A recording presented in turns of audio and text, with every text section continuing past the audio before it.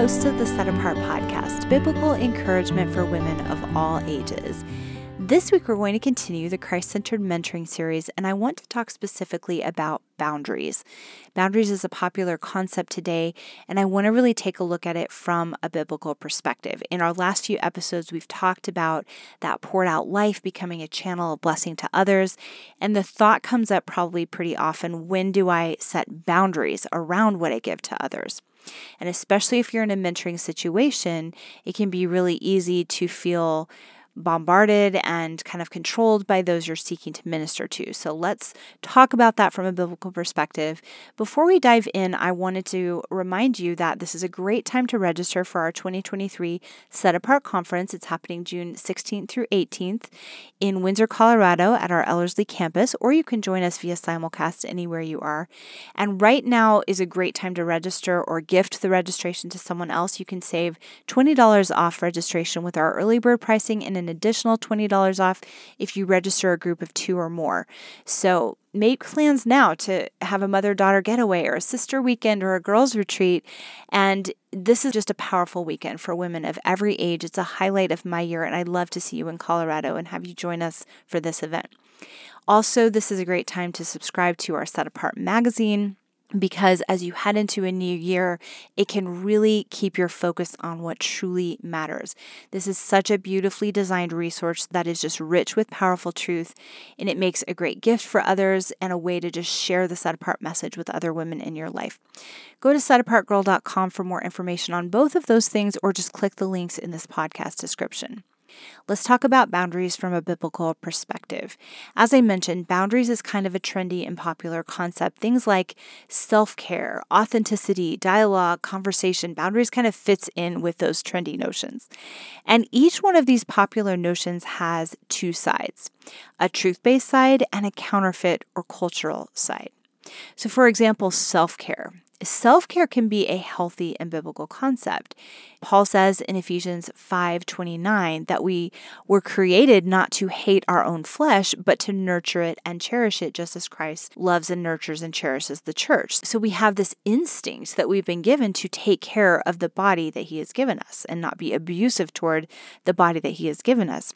But Jesus also says in other verses that if we want to be his disciple, we need to deny ourselves and take up our cross and follow him. Paul says that he beats his body into subjection so that he doesn't become disqualified from being a follower of Christ. So clearly there is a balance between caring for the body that we've been given and also being willing to lay down our comforts, our health, our security, or maybe even our physical beauty in order to follow him wherever he leads. And we've talked about that in other episodes.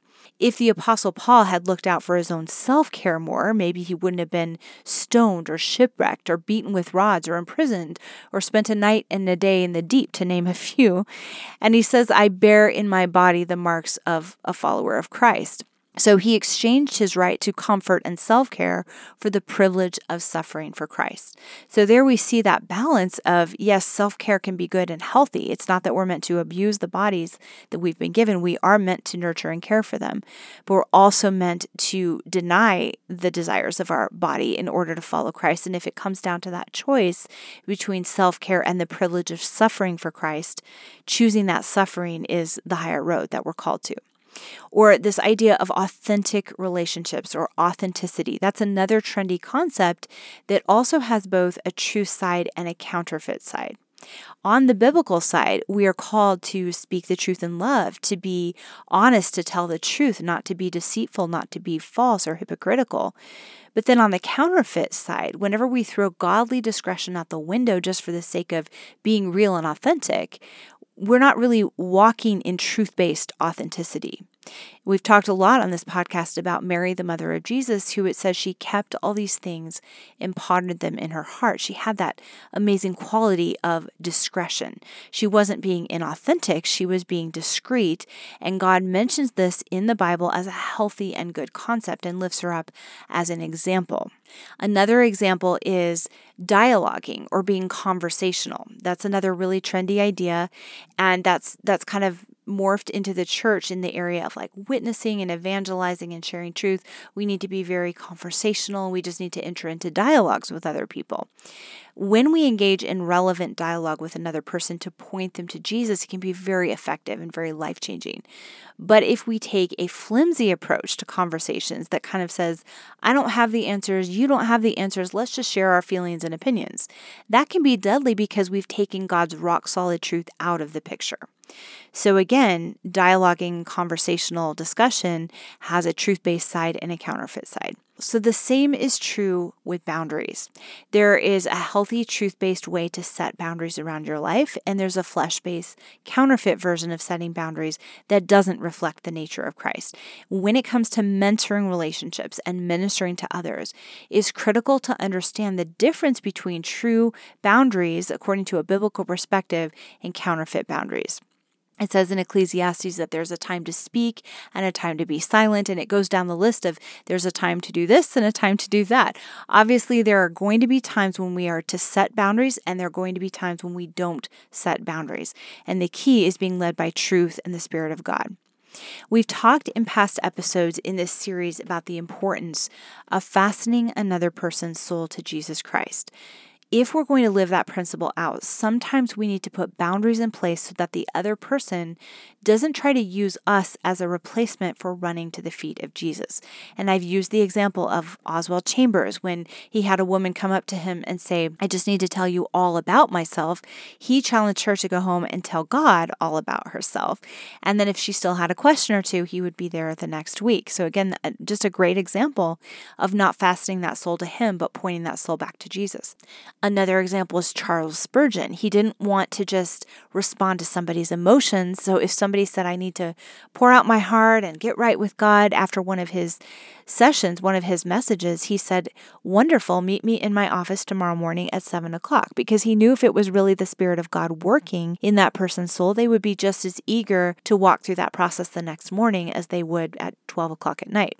So it can feel spiritual to make another person spiritually and emotionally dependent upon us, but the only measure of true success in mentoring is how well we're fastening them or leading them to Jesus Christ, as we've talked about that John the Baptist principle of being the friend of the bridegroom. So when someone begins to cling to you more than to Jesus, I want to give you some practical ways that you can set boundaries in place while still valuing that person and ministering to them in the nature of Christ. And the first way is to help them understand intimacy with Christ. It's important to ask, have they taken their cares to the feet of Jesus? Like Oswald Chambers did. Have you ever told God all about yourself? Begin to ask those kinds of questions. Have you poured out your heart to Him? Do you know that He's the God of all comfort? Have you cried out to Him? Have you unburdened your soul to Him? Have you made Him your refuge? If they say no, or they don't seem to really know, begin to talk to them about what that looks like. In order to really build intimacy with Christ, we have to learn how to tune out distractions. We have to remove stumbling blocks to intimacy with Christ, and that could be willful, habitual sin or habits and pastimes that are not honoring to Christ, or just cluttering up our time with things that don't really have eternal value. So walking through that process with another person of just asking where their lifestyle is at, and are they really pursuing intimacy with Christ, or do they have a lot of distractions in the way? Do they know how to find a quiet place and build a schedule that allows time for Him, not to just fit Him into their life, but build their life around Him? It's also important to help them find promises in the Word of God to stand on. Promises like, those who seek me diligently will find me. Because when we recognize that the Word of God promises that we can have intimacy with Christ when we remove those things that are standing in the way and we seek Him with an undivided heart, that's very exciting. And sometimes those we are mentoring just need to catch a vision for that. So begin to show them what intimacy with Christ looks like. Give examples from your own life. That's a great way that you can set boundaries where you're pointing them to Jesus and not allowing them to just cling to you. Another way is to teach them how to find answers in the Word of God. There is a lot of ignorance of the Bible, even in the church today. It's important to show those you are mentoring how to study the Bible. Maybe give examples of what Bible study looks like in your own life. It can be a great idea to learn how to use biblical study tools and then teach those you are mentoring how to use biblical study tools. And there's some great things out there that help you unpack the context in which the verse was written, and the Hebrew and the Greek and the actual meaning of different words, etc. or work on scripture memory with them, work on a verse that you guys can memorize together, or encourage them to listen to an audio Bible when they have free time around the house or driving in their car. Teach them to seek answers in the Word of God. A lot of modern Christians want to be spoon-fed truth. We need to teach them how to go after truth themselves, go after truth in the Word of God as if they're searching for hidden treasure and priceless jewels. It's kind of like the difference between, that saying that says you can either give a man a fish or teach him how to fish. It's the same thing. You can spoon feed truth to someone and it can be helpful temporarily, but what they really need is to know how to go to the Word of God to get those answers themselves. And that can be a process that you walk them through that really helps them learn how to stand on their own 2 feet when they're struggling with something and need answers in the Word of God. Another area to set boundaries is not to allow yourself to be manipulated. This is a very important area to set boundaries in because there are a lot of manipulative people in the church today, which is very sad. While we can still show love and kindness to a manipulative person, it's really important to set boundaries in place so that that person doesn't begin to control us in our decisions and our time. We're actually doing them a disservice if we allow them to manipulate us because we're not teaching them where to go for the answers that they need. And not to mention, we're putting ourselves at risk spiritually because when we're being controlled by someone else, we can't be controlled by the Spirit of God. Some of the ways that people have tried to manipulate me over the years in ministry situations, one would be a crisis or an urgent situation, anything where I have to drop everything right then and tend to the other person's need. Now, that can, of course, feel very spiritual, but 9 times out of 10, it's more just a tactic of manipulation.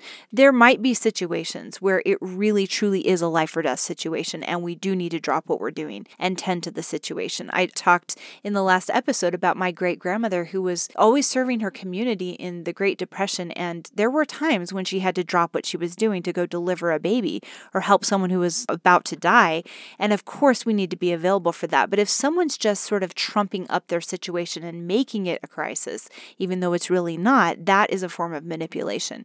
When we first began to do Ellerslie, our discipleship training program, we learned in our very first semester that those who sort of put on a big emotional display and acted like, everything was going to come to an end if we didn't tend to their situation right then and there, suddenly everybody that was there was focused on that one person. And so we learned how to take those kinds of situations off to the side and not allow them to control the atmosphere of the entire group. And that was a very important lesson for us right when we were first starting. There were other people over the years who have tried to draw all the attention to themselves. It's always about them. And again, that can be very manipulative as well. And 9 times out of 10, like I said, urgency is usually a form of manipulation. A lot of times it's better to do what Charles Spurgeon did and say, meet me tomorrow in my office. So it's like a scheduled time rather than to say, let me just rearrange my entire life right now in this very moment. And that way, emotion and human manipulation are not given a control position. Now, of course, you need to be led by the Spirit of God because there are times when spontaneous ministry is really important. But if you sense a manipulative spirit, that spirit of attention and urgency, then it's much better to schedule it and put boundaries around it. Another way that people have tried to manipulate me is through emotion. Emotion in itself is not wrong, but emotion shouldn't control us or control ministry within the body of Christ. So when girls come to me in this state of emotional meltdown, a lot of times it's because they want to hear a poor you, self-pity kind of message. That happened to me recently where someone came to me with tears and this whole big long story of all that they were struggling with. But I sensed that they were trying to let their emotions draw this self-pity out of me. They wanted me to excuse self-pity in their life rather than speaking the truth that they needed. So emotions can be a form of manipulation. They're not bad in themselves, but again, they can be used to manipulate. So we need to be careful and put boundaries there so we don't let someone else's emotions control the situation or control how we respond to them. Over the years, God has had to walk me through many seasons of training, how to be kind and show empathy, but not respond to emotion with emotion. I've had to learn how to respond to emotion with truth. It's not always what the other person wants. A lot of times they want me to get all emotional back when they're emotional to me, but truth is always what they need. Now, it does say that we are to show empathy, to mourn with those who mourn. So this is not that we're to be calloused and hard, but we shouldn't allow another person's emotions to control us or control the situation. So, for example, when someone is sobbing and saying, I can't do this, I can either respond with oh, honey, I'm so sorry for you. You're facing something so difficult. Or I can challenge them, as Catherine Booth used to say, to rise up on the strength of God and resolve to conquer, to say, you can't, but he can. And that is what their soul really needs. Another way that people have tried to manipulate me is through guilt trips. Things like, I know you don't have time for someone like me, or I've tried to get a meeting with you and you always seem to be too busy. When I know that I'm setting the priorities in my life that God wants me to have, I can't allow myself to be manipulated by guilt trips. Otherwise, very soon I'll be neglecting my husband, my children, and the other primary things that I'm called to focus on. So I've had to set boundaries and not allow guilt trips or emotions or other forms of manipulation to change God's priorities in my life. One thing that I have found helpful when I'm not able to say yes to someone who wants to meet with me, I'm not able to get together with someone when they want to, if there's a way for me to find an alternative solution to say, well, I can't do this, but here's something you should consider. It goes a long way to show them that I truly do care about them. I'm not just trying to give them the cold shoulder. So one example would be the online mentoring program that we have at setapartgirl.com. That for me is an alternative to sitting down and individually mentoring all the different women that have asked me over the years. Since I'm not in a season of life when I can do that, I can do corporate mentoring.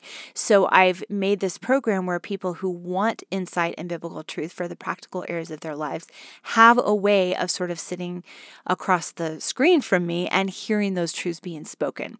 Maybe not as great as sitting across the table from someone, but still it's an alternative. When I can't say yes, I'm able to at least give them that.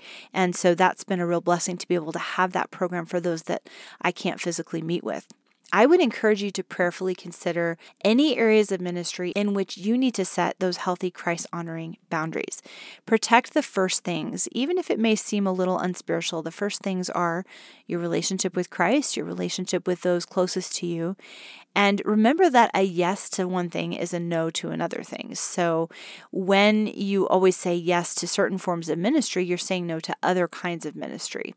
There were some ministry leaders that Eric and I met early in our marriage, and they were very regretful because they lost their kids spiritually through always saying yes to ministry opportunities and saying no to their family. And that's a classic example of not setting boundaries and not guarding the first things that God has put in front of us. And of course, it may go without saying, but a lot of us need to set boundaries around distractions and activities, a lot of times social media, or things that are pulling our focus away from what truly matters. So those are some examples of setting healthy boundaries in place. When it comes to putting boundaries around a manipulative person, there may come to a point where you just have to walk away from that person. It depends on how responsive they are to the healthy boundaries that you're trying to set. But do not allow these mentoring situations where someone is emotional and manipulative to change the direction of your life or the focus of your priority. And remember, your goal is to point them to Jesus and not make them dependent upon you.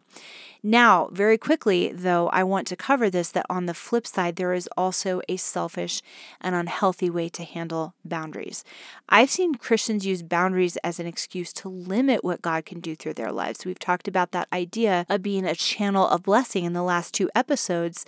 And when I look at what my great-grandmother did in the Depression, she did not have a lot of boundaries in her life. She was available to her family. She was available to weary travelers. She was available to women who needed their babies delivered. She was available to people dying of scarlet fever. And yet she had a very healthy and balanced life. She was very, very joyful. She understood that principle of God working through her to do what was impossible in her own strength. And I think a lot of times if we overdo the boundaries, we can completely miss that miracle that God wants to do through us. My great-grandmother was a wonderful mother. Obviously, she was very good at protecting those first things, and she could have easily stopped there and said, well, I'm doing a good job serving my family. But when someone knocked on her door in need of help, she was willing to drop what she was doing and serve. Now, again, that's only possible with that channel of blessing principle, Christ working through us to do what we cannot do on our own. But I have found that a lot of us as modern Christian women are very self-protective, and we don't have the ability to even see God's divine appointments that He may want to put in our path. And I've also seen boundaries become an excuse for laziness or selfishness when it comes to ministry.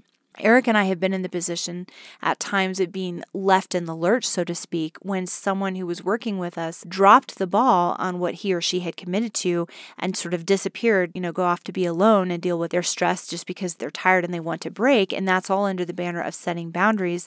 So maybe they turned off their phone and they just kind of left in the middle of a very critical time because they were feeling stressed out.